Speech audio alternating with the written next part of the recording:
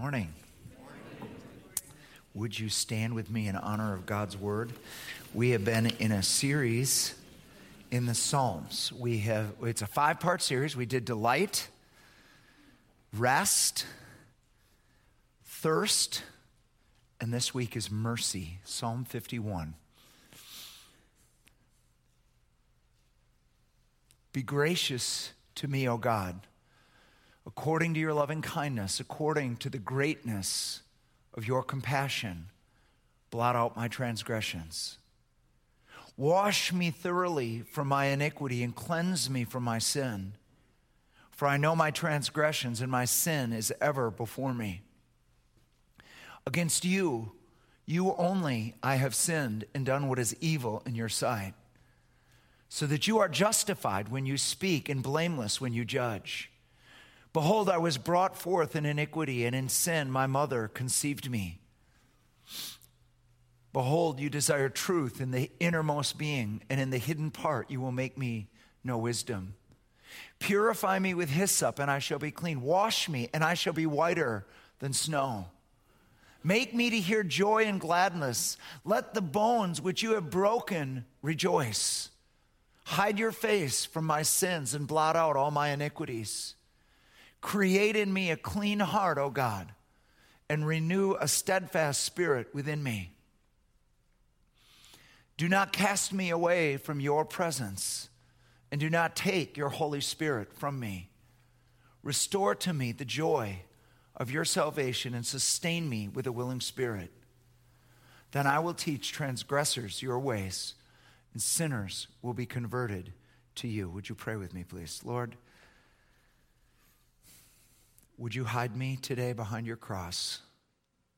And would we encounter you as you are, not as how we imagine you are, but as you are in both your holiness and in your great, great love. Let truth dispel all lies in our hearts and our minds. We ask this together in Jesus' name.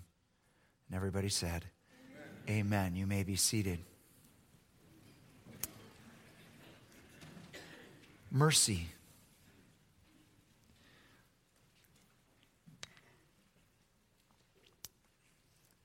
So the prescript to Psalm 51, the words that are before the psalm are very important once again. It gives the context for the psalm. It's actually part of the Word of God. Here's the little prescript before Psalm 51. A psalm of David when the prophet Nathan came to him after David had committed adultery with Bathsheba. Point 1, recognizing our need for mercy. This is probably the most dangerous time of David's life. He is prospering. He is the king. He is the man. It is a time where usually the kings join the army and lead the army, but David decides to stay home. We don't know why he stays home, but he stays home, and in his aloneness, he is walking in his palace and he sees this beautiful woman, and he invites her to come. He finds out she's married to somebody. He sleeps with her. He gets her pregnant. She lets him know she's pregnant. He's got a solution for it, so he invites her husband Uriah back to the palace, but he refuses to sleep with her, and so to cover that up, he has Uriah killed on the front lines, and all through this, no repentance, no acknowledgement even that I have sinned. But he's got a friend named Nathan who's also a prophet, and God has revealed to Nathan what's going on, and Nathan comes in and he tells this story to David. You can read the whole thing in 2 Samuel 12. And he talks about these two farmers, and one is very rich and one is very poor, and one has all kinds of cattle and all kinds of sheep, and the other one just has a single lamb, and that lamb has been like one of his children. It eats at the table. He holds it and cuddles it like it's his daughter. And when this rich man has a guest come, instead of taking one of his many, many sheep, he decides that he is going to take this one lamb that this poor farmer has, and he kills it. And David interrupts the story at this point and says, this man deserves to die for what he did. I command right now that he pays 4 sheep for that one lamb that was taken from him. And Nathan says these words to David: you are the man. You are that man. And he says, this is the word of the Lord. I made you king. I anointed you as king. I rescued you from the power of Saul, who was chasing you to try to kill you. I gave you his house and his wives. I gave you the kingdom of Israel and Judah. I brought them together. And if this hadn't been enough, all you needed to do is ask, and I would have given you more. And your response to all my kindness, all my goodness, all of my favor is that you have sinned and trampled on my mercy by what you have done. And he says, you've caused my enemies to blaspheme me. And David finally owns his sin. And Psalm 51 is his prayer of repentance. And it's there for all of us, for all time, to how to repent. It all starts by recognizing our need for mercy. It's very interesting that David uses a story about somebody else because we more clearly see sin in other people than we see it in ourselves. We had a guy come a month ago from another city. He's a leader. He's very excited about God, very on fire for God. And he met with a group of us, and I just was really bugged. He wasn't here to talk with us. He was here to talk to us.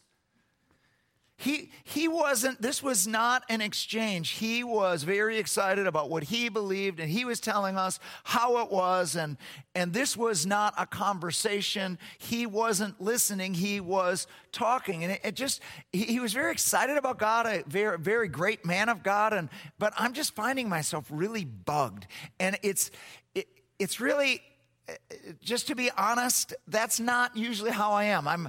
I usually give everybody a mercy, and I love giving people mercy, and they are the way they are. Who knows? I'm not their judge. God is.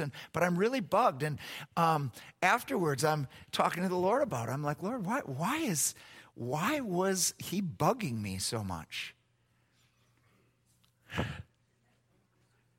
And I realized, oh my, this is what I'm like.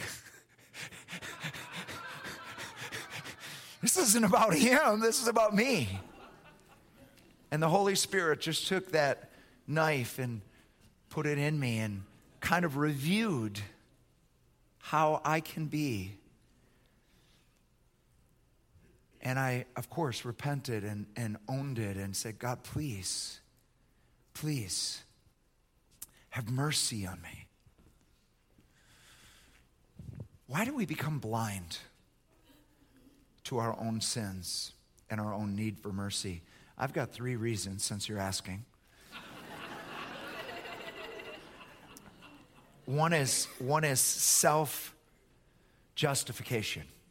Proverbs 16:2. All the ways of a man are clean in his own sight, but the Lord weighs the heart, or weighs the motives. That just because you think you're fine and you're able to justify your ways does not mean that all is right. Listen to Psalm 36, 1 and 2. I have a message from God in my heart concerning the sinfulness of the wicked. There's no fear of God before their eyes.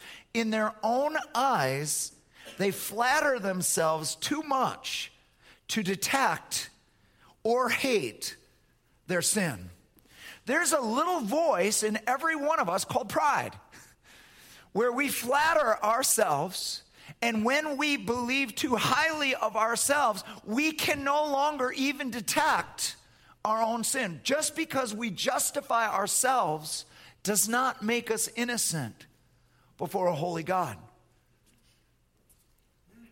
Why can we be blind? This is a big one, comparison to others. I can easily see David justifying his sin. That's how it was in those days. Kings did way worse than he did. You had the right to do whatever you wanted to. You could sleep with anybody. You could kill anybody. That's what kings do. And David doesn't do it often. This is a one-timer, and he still goes to synagogue, and he writes psalms, and he's still God's man. And this isn't that bad compared to what everybody else does. And it's really easy to feel righteous because our name wasn't in the paper for adultery or murder or stealing, or we didn't do anything that big or that bad, and therefore we've got this sense of we're okay because we're comparing ourselves to others. Well, here's the problem with that. That's not how God sees us. You see a sheep on a summer day in a field, and you're going to say there are some white sheep. You say that you see those same sheep after a snowstorm, and you're going to say, what happened to those sheep? They're filthy. It's all about the backdrop. If the backdrop we're being judged by is human behavior, then we're no worse than the next guy probably. But if the backdrop that we're judged by is God's divine holiness, folks, it ain't pretty. The Bible says in Isaiah 64, even our righteous deeds are like filthy rags before God. And trust me, that's how God sees us. Not against human behavior, but against his own holiness. Why do we become blind to sin? Number 3, self-pity.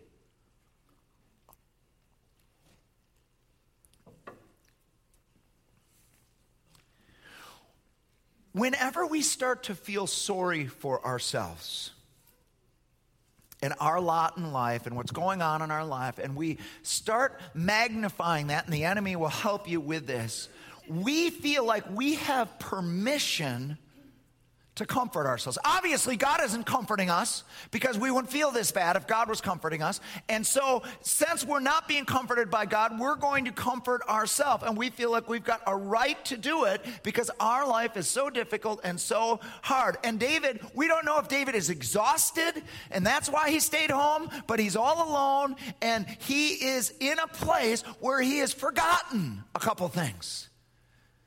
He's forgotten God's blessing. He's forgotten his relationship with God. And he decides to comfort himself. And so when Nathan comes to confront him, he says, David, you forgot who you are. You forgot all I've done for you.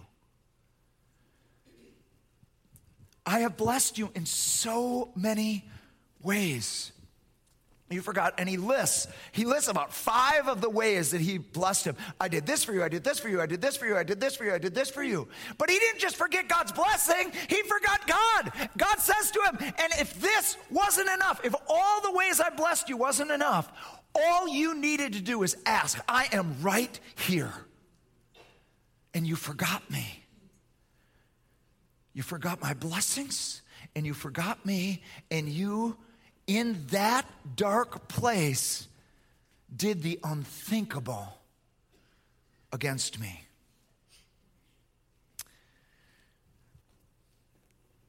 I was with a a lady this week that she had to meet with me this week because she needed to tell me what God's doing in her life. And so I made a place for it, and she told me her story, and I emailed her afterwards, said, could I share some of your story? And she said, absolutely, if that would help somebody else.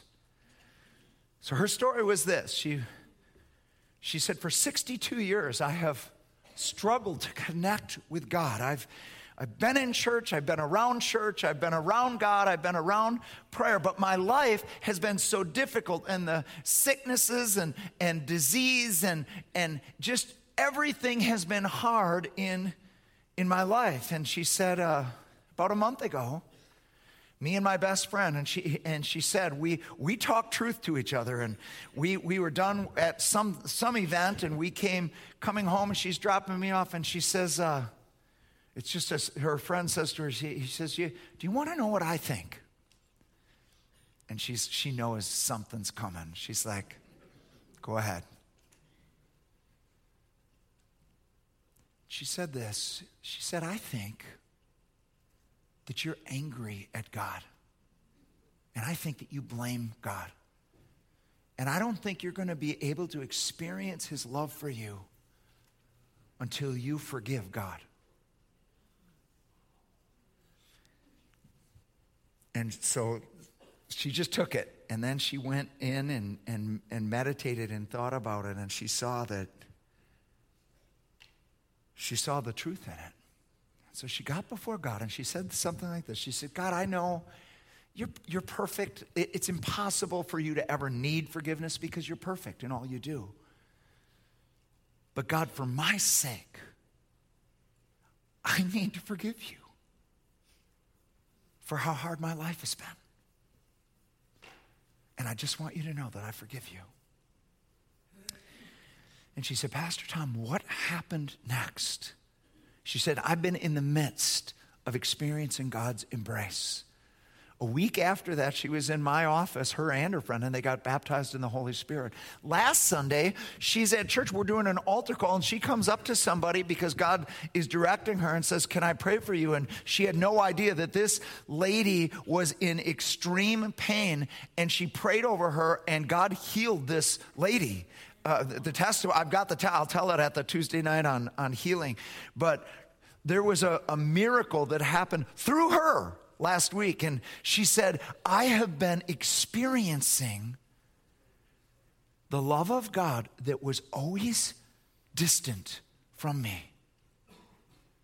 And it started with me acknowledging that because my life has been so hard, I've kept God at arm's length, and I simply needed to say the words, I forgive you.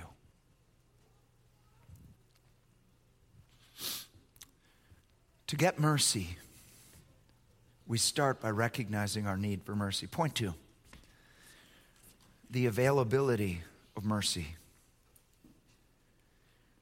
David said, remember me not according to my transgressions, but according to your great compassion. God, I'm owning my sin. I recognize my sin. I recognize the deception I gave into. You are looking for truth in the innermost part, and you've caught me. I have sinned against you.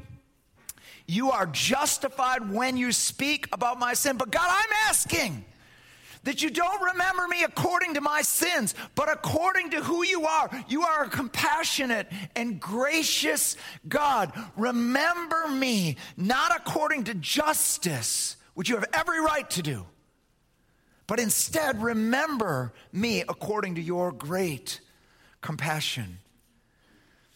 David believes there is a deep, deep well of mercy in God. Listen to his words in Psalm 103, verse 7 and 8. He made known his ways to Moses, his acts to the children of Israel. The Lord is merciful and gracious, slow to anger, and plenteous or abundant in mercy. And it seems like verse 7 and verse 8 are completely disconnected. He's got this comment about the acts were revealed to Israel and his ways to Moses, and then he goes into this thing about who God is. Well, these are very connected. Because what happened was Moses cried out to God, teach me your ways. Show me your glory. And God said, I'm gonna hide you, and I'm gonna have all of my goodness pass before you. And so he hides Moses behind the rock, and the Lord goes by, and Moses sees his glory, and the Lord speaks. And here's what he speaks: these words about himself. This is the center of God's goodness. This is the center of God's glory. That God, his self-revelation, I am slow to anger, I am gracious, I am merciful, and I am overflowing with mercy. This is who God is.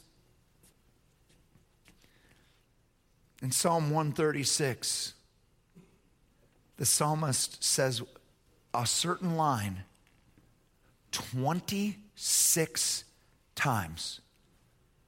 The same line 26 times in one psalm. You know, if you say something twice, it's to emphasize it. 3 times, you really want to emphasize it. What are you trying to say when you say it 26 times in one psalm? Here's the line: his mercy endures forever. His mercy isn't just our hope today and for our future, but for eternity. His mercy never runs out. It endures forever. God is a merciful God. There is a deep, deep well of mercy in God. David believes this. Listen to what he says. He goes on in Psalm 103. He will not always accuse, nor will he harbor his anger forever. He does not treat us as our sins deserve, or repay us according to our iniquities. For as high as the heavens are above the earth, so great is his love, parentheses, mercy, for those who fear him. As far as the east is from the west, so far as he removed our transgressions from us. As a father has compassion on his children, so the Lord has compassion on those who fear him.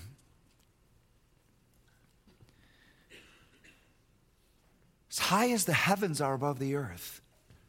Of course, scientists are still trying to figure out how high those heavens are. Trillions and trillions of miles. It's a big difference between heaven and earth. That's a lot of mercy.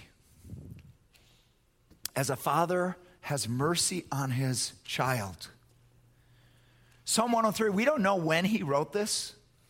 Could have been any time in his life. It could have been looking back on his life. But there's something about a father's love for his children. Love comes out of a dad that he never knew that he had when he has children. Very different than the love you had for your parents when it's your child. And the story of Absalom, David's third son, really it's a tragic story in every way. Absalom ends up killing David's first son, Amnon. And then Absalom is banished for a while from his presence because of this, and then David welcomes him back, but although he appears to come back, there is betrayal in his heart, and he leads this huge rebellion against David, against his own father. He wins the heart of Israel, and all Israel comes together around him, and the army chases David out of Jerusalem, and David's few men are in the wilderness, and Absalom is running this campaign to take over as king for his dad. And here's what David says to his men as this army is approaching. Please spare my son Absalom. Please. And anybody reading the story is like, please don't spare Absalom. That boy needs to die. That boy, he is the problem, and there's no way you're going to solve it without, including Joab, who's in the story. And Joab makes sure that Absalom is killed and that justice comes to Absalom for all he does. And the news comes back to David about the great victory. And all David is filled with tears for his son. And he says these words, "Oh, Absalom, Absalom, my son Absalom, would that I had died instead of you." His heart is so filled with mercy for his son.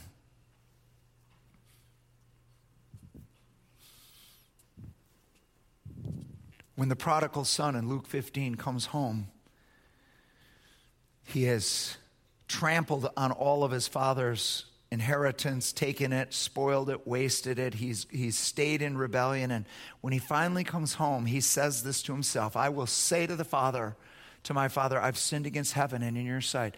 Make me as one of your hired men." A hired man it works for minimum wage and lives off the property. Here's what he's saying. My father is merciful enough to have me not starve, but I understand that he doesn't want to see my face anymore. I will live somewhere else and just come in and work for minimum wage. You don't need to see me. And when he comes home, the father starts running to him. And the father puts his arms around him. And he says, "Go and get the best robe and get sandals on his feet and put a ring on his finger. Kill the fattened calf. We need to have a party." And he grabs his son. And his son changes what he was going to say. And he just says, "Father, I've sinned against heaven and in your sight. I'm not worthy to be called your son." But he doesn't add the thing about "make me as a hired man," because he knows that's not what the father's heart is. The father's heart is redemption. The father's heart is restoration.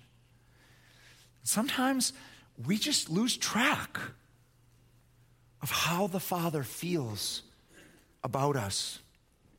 In 1985, I was working in Madison as an investment broker, and I was a very stubborn, independent son. I'm the fifth child, the second son, and but I had kind of made my dad very upset by leaving Catholicism, which was his. For him, that was our identity. It was more than just a religion; it was our identity. And I left Catholicism, and then it just was tense. And so I knew I was on my own, and we were on our own, and we had one child at that time, and he was tough growing up. We needed to own our mistakes, and we needed to work hard, and we needed to not look for help. We needed to take care of business. And I had made a financial mistake, and it came back to haunt me, and it's August of 1985, rent is due, I can't pay it. And I've got nowhere to turn. All of my friends are as poor as I am.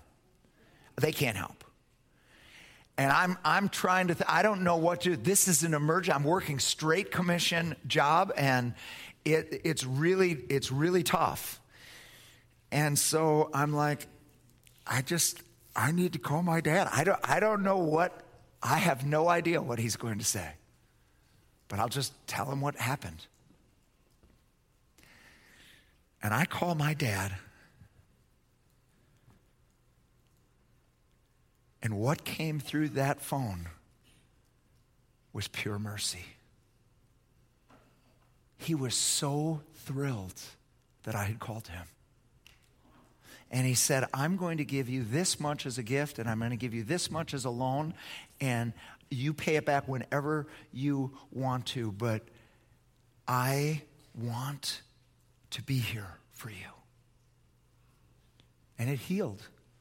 That one act healed my relationship with my dad. And I knew my dad, however my dad was as a person, he loved me. And he wanted me to succeed. And I just want you to know today, however you have felt, whatever you have done, whatever mercies you have trampled over, however much you may have think you have ruined it between you and God, I want you to know something. God loves you. And when he thinks about you, what's on his mind is mercy, not judgment. And there's mercy available for you and for me.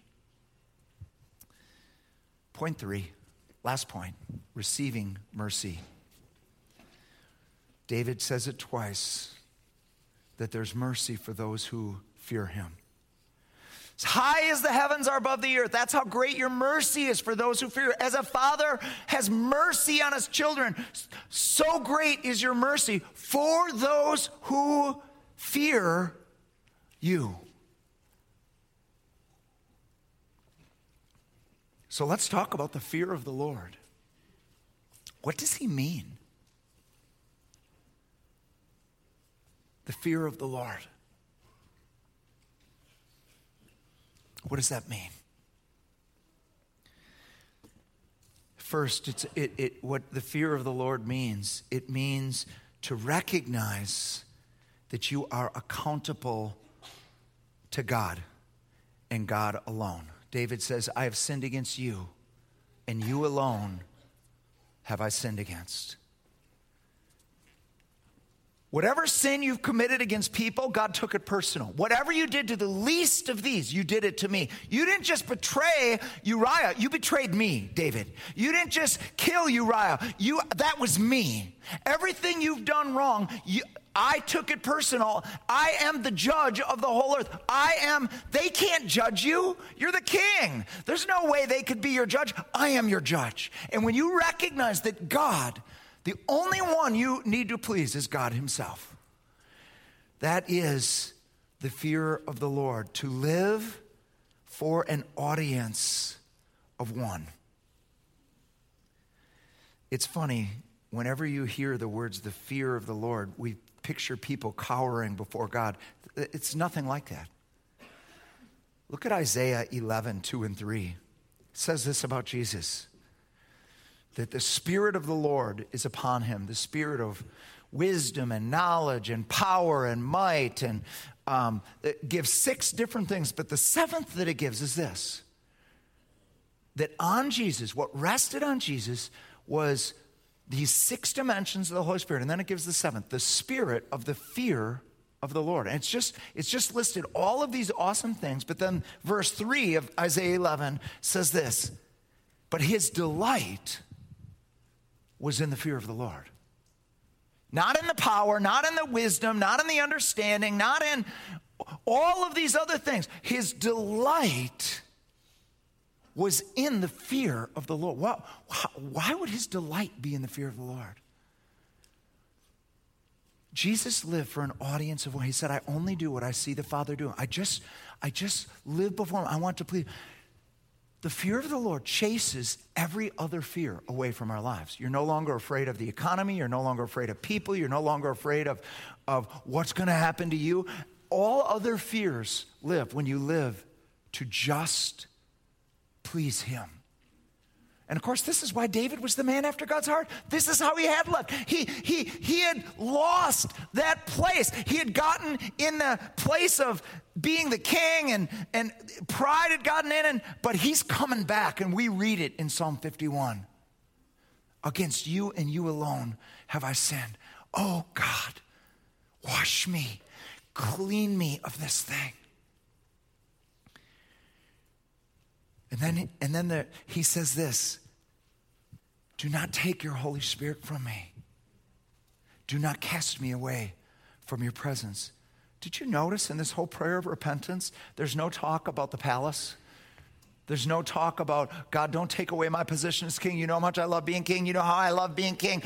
And Lord, please, whatever you do, don't take away my big screen TV. Please, God, you know I can't live without that thing. There's no mention of anything.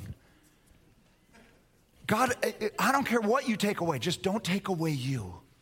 Don't take away your closeness. And part of the fear of the Lord is purposing to not trample on mercy. He is not just saying, God, forgive me. He's saying, please, God, create in me a clean heart. Put a willing spirit in me. I don't want to sin against you again. I want to please you. I want to live in a way that pleases you every day. I'm coming back to truth. I'm coming back to integrity. And I'm coming back to living my life close to you. This is what it means to fear the Lord. Receiving mercy, those who fear him. And then lastly, those who wait expectantly for his mercy. Listen to Psalm 123. I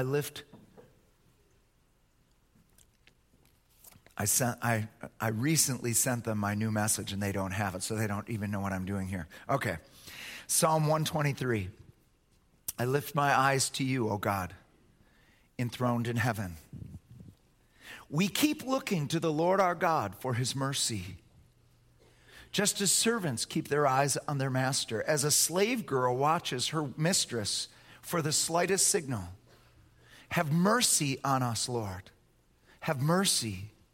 For we have had our fill of contempt. We have had more than our fill of the scoffing of the proud and the contempt of the arrogant. This whole psalm is got our eyes are on you. We're tired of man. We're tired of man's judgment. We're tired of man's scoffing. We're tired of man's pride. Our eyes are on you as a mistress, as a slave girl watches her mistress. For any sign of mercy, our eyes are on you. We're looking for your mercy. Listen to Psalm 130. Out of the depths I cry to you, Lord. Lord, hear my voice. Let your ears be attentive to my cry for mercy. If you, Lord, kept a record of sins, Lord, who could stand? But with you there is forgiveness so that we can, with reverence, serve you. I wait for the Lord. My whole being waits. And in his word I put my hope. I wait for the Lord more than watchmen wait for the morning. More than watchmen wait for the morning. O Israel, hope in the Lord, for with the Lord there is loving kindness, and with him is full, abundant redemption. And he will redeem Israel from all his iniquities.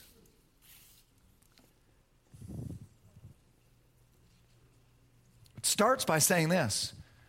If you were counting sins, no one could stand before you. Everybody would be out. That's how it starts. And then it's this cry for mercy. And he pictures himself as a watchman, like watchmen wait for the morning.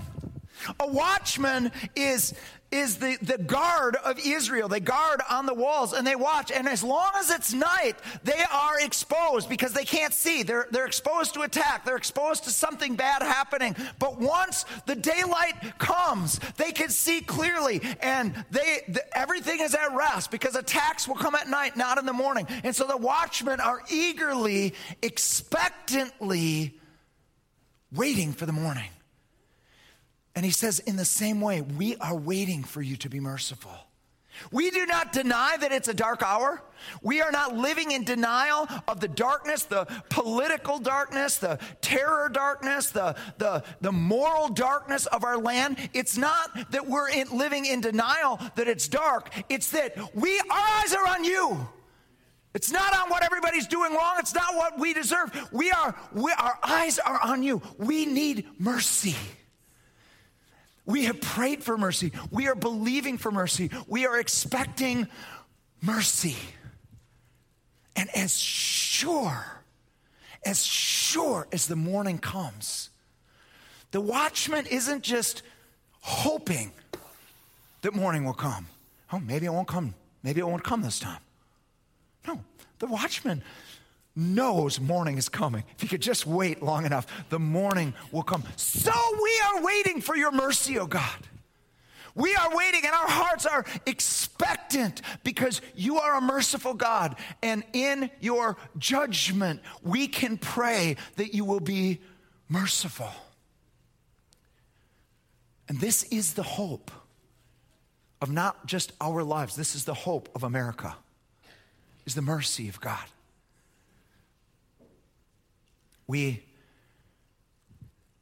The last year, actually it was this year, beginning of this year, had a number of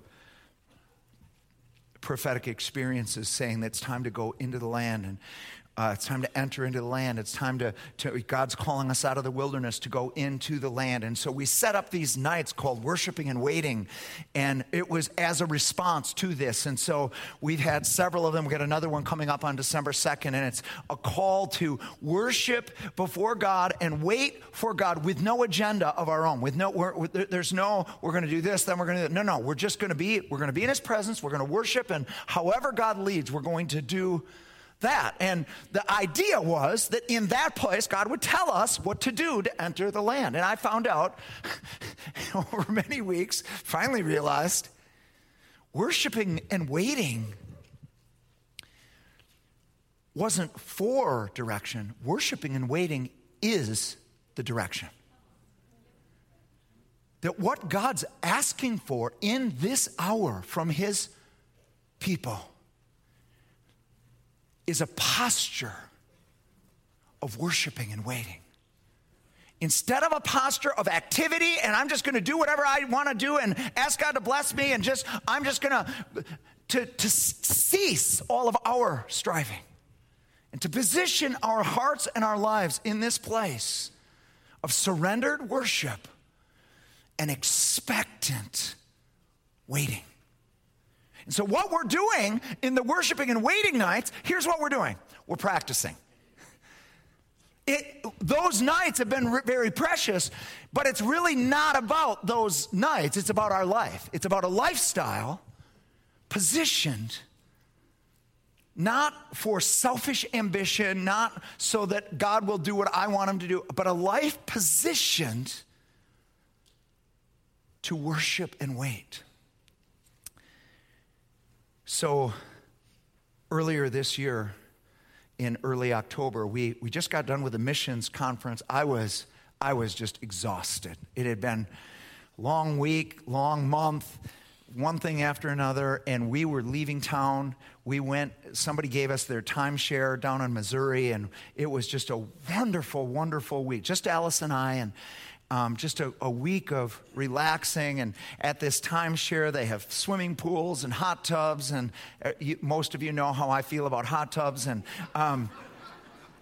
so it's the last day. We're leaving. We're leaving that day, but we're not going all the way back. And so we're going to stop halfway. And so we can milk our time there. So we check out, and we're going to spend one last time in the pool in the hot tub. And so Alice is in the pool.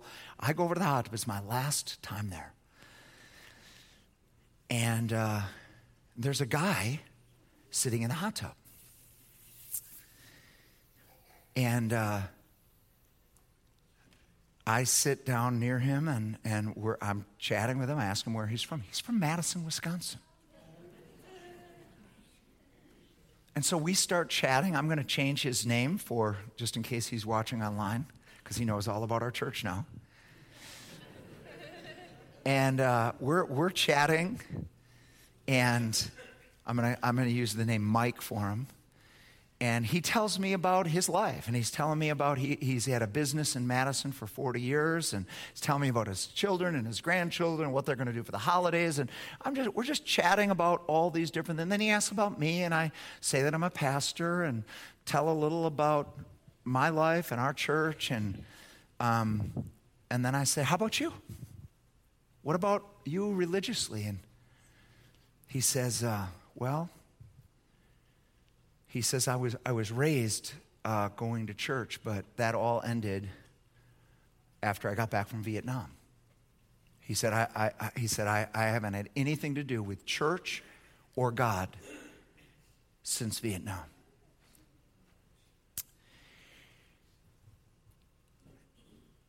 And so I just talked a little about war and free will and why people are allowed to do evil things, and but then I asked his forgiveness. I said the most troubling thing about Vietnam was not the war that was fought over there. It was the lack of a welcome, that you guys were over there fighting for our country. You were sacrificing for our country, for Americans, and then you came back and Americans were angry at you and throwed stuff at them. It was just horrible, name calling. And it really, really messed up Vietnam, the soldiers of Vietnam, the lack of welcome. And I said, bro, listen, we sinned horribly against you and against everybody that was fighting for us. Please, would you forgive us? Would you please forgive us?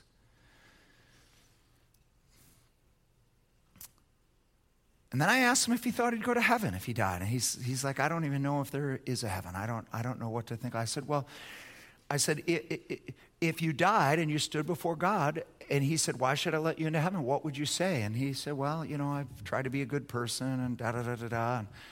And I said, that's a similar answer to what I would have given, but it's very different than what the Bible says. I said, would you be interested in me sharing briefly what the Bible says about how a person gets right with God? And he's like, honestly, he says, I have no idea what the Bible says. He said, I've never read the Bible. He said, go ahead. So I take him through the gospel and God's love for him and why Jesus needed to die on the cross, that we're all sinners, and that Jesus is now knocking on our hearts, and that we need to be saved. We need, it comes as a gift, but we all need to be saved, and that Jesus is knocking on hearts and in many different ways. And I talked about that, and I said, Mike, do you think Jesus is knocking on your heart? He says, yeah. I said, okay. I said, well, when somebody shared with me long ago something similar to this, and he offered to pray with me and to pray together. Now I could give you the prayer and you could pray it on your own, or we could pray together. I said, whichever one. He said, I want to pray together. And so here we are in this hot tub, and I pray and he prays after me, and he gets done accepting Christ. And I say, Mike, I want to pray for you now. I've got my eyes closed. I just want to pray for you. And I lifted up a hand like this, and I started praying for God's healing for all of the wounds of Vietnam. That God would go where no man can go and bind up that which is broken inside of him. And I look up after the prayer, and he's got tears streaming down his face. And he stands up in the hot tub, and I stand up, and I've got my hand ready, because I am not picturing a hug in the hot tub. I'm not going there. So I put my hand up. He's having none of it. He grabs a hold of me, and he holds me, and he says, thank you. Thank you.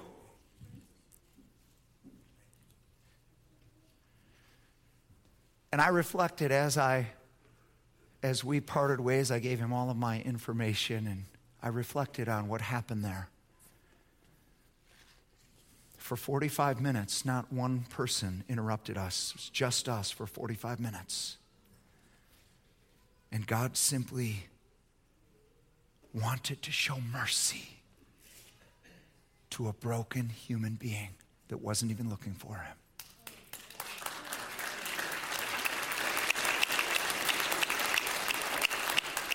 So the worship team can come as we close. I want to give two calls for prayer, and here's the first one.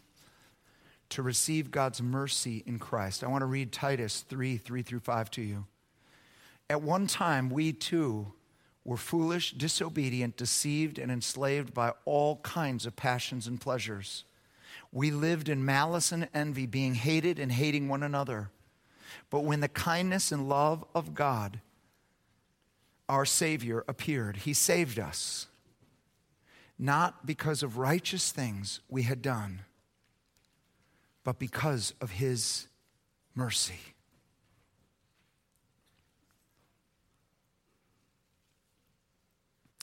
It's very difficult on American ears to hear this idea that I need to be saved. But trust me, we need to be saved. Our righteous acts cannot make us right with God. God had to come. He appeared in flesh in Jesus of Nazareth. He died your death on the cross and rose again from the dead for this one purpose, that he could show you mercy. The worst day in all of eternity will be at the great white throne judgment, where Jesus, with tears in his eyes, will to many in humanity will have to say these words. He won't say what David said to Absalom. He won't say, would that I had died instead of you. He will say these words, I did die instead of you. I did die for your sins. And the judgment you're being sent to is completely unnecessary, except that you refused to acknowledge your sin and your need to be saved. You refused and resisted my mercy. And now with tears in his eyes, he will have to say goodbye to some people for all eternity. Could we bow our heads for just a moment? The Bible says this is the time of salvation. This is the day. Jesus is coming back. There's a day coming back where it will be too late. This is the time. And Jesus says, I stand at the door and knock. If anyone hears my voice and opens the door, I will come in to them. He did it for Mike in a hot tub. Maybe you're here today and you're willing to own your sin, and you're willing to own that Jesus is knocking. This isn't just about a man talking, but Jesus is knocking. And you want to open the door today. With every head bowed, because this is between you and God, but I have people raise their hands because somebody helped me open my door, and I love to help other people. So if that's you, would you just raise your hand real high right now? I see that hand. God bless you, bro. I see this hand. God bless you. I see this hand in the back. I see this hand. Thanks, buddy. Anybody else by upraised hand? Yeah, I got you. Thank you, ma'am. Bless you. If you raised your hand, would you just put it on your heart right now and pray something like this to the Lord? Dear Lord Jesus, thank you for loving me. Thank you for dying for me, for taking my punishment. Lord, I own all of my sins against you. But that's not all I own. I own your love for me. I own your mercy for me. I own your death for me. So come into my heart and make me who you want me to be, I pray. I receive your mercy and your gift of eternal life in Jesus' name. Amen.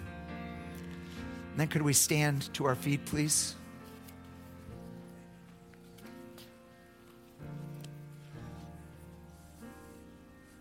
Maybe you're here today and sometime during this service, God cut your heart, just like he cut my heart at that lunch of sin you've been living in, an attitude that you've been carrying. Maybe he's cut your heart about self-pity, that you have been giving yourself permission to sin because your life is so hard. And the Holy Spirit, that's not why he gives grace. He doesn't give grace so that we will keep sinning. He gives grace so that we'll be free from sin and start living to please him and to be these shining examples.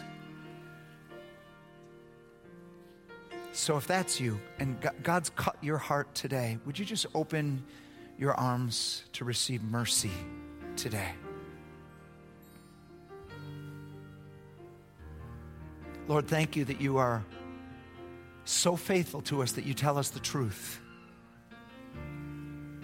And you don't tell us the truth to beat us up with it or to condemn us with it. You tell us the truth so that you can root out sin and attitudes and self-pity. And Lord, David prayed, God, wash me So wash us. He prayed, create in me a clean heart. So God, create in us a clean heart and a willing spirit. And then David prayed this, restore to me the joy of being saved. Restore to me the joy of being yours. Lord, would you restore that joy today? Would you restore it? And then would you overflow it, even as David prayed? Then I will be a beacon out there, and others will come to you. Others will turn to you. And Father, I'm praying for our congregation that we would live lives expectant. Live surrendered lives that are expectant for you to show mercy, whether we're at work or at school or in the hot tub or we're on vacation, that you are a merciful God and we are the plan for reaching this world. Would you make us lights individually and then as a congregation? Could this be a bright, shining light of your mercy? Lord, we're praying this morning for this nation that is so filled right now with hatred and accusation and suspicion and darkness. And Lord, certainly America deserves judgment. I think we're all in agreement that if we got what we deserve, this would be really, really bad in America. But God, we're asking for mercy, that you would grant repentance to our leaders. Grant repentance, God, to our pastors and leaders and to our churches. And God, forgive us for making up a gospel where we could just keep sinning however we want to, and God has to forgive us. Dear God, restore the fear of the Lord in our churches, we pray. Restore the fear of the Lord in this land, we pray.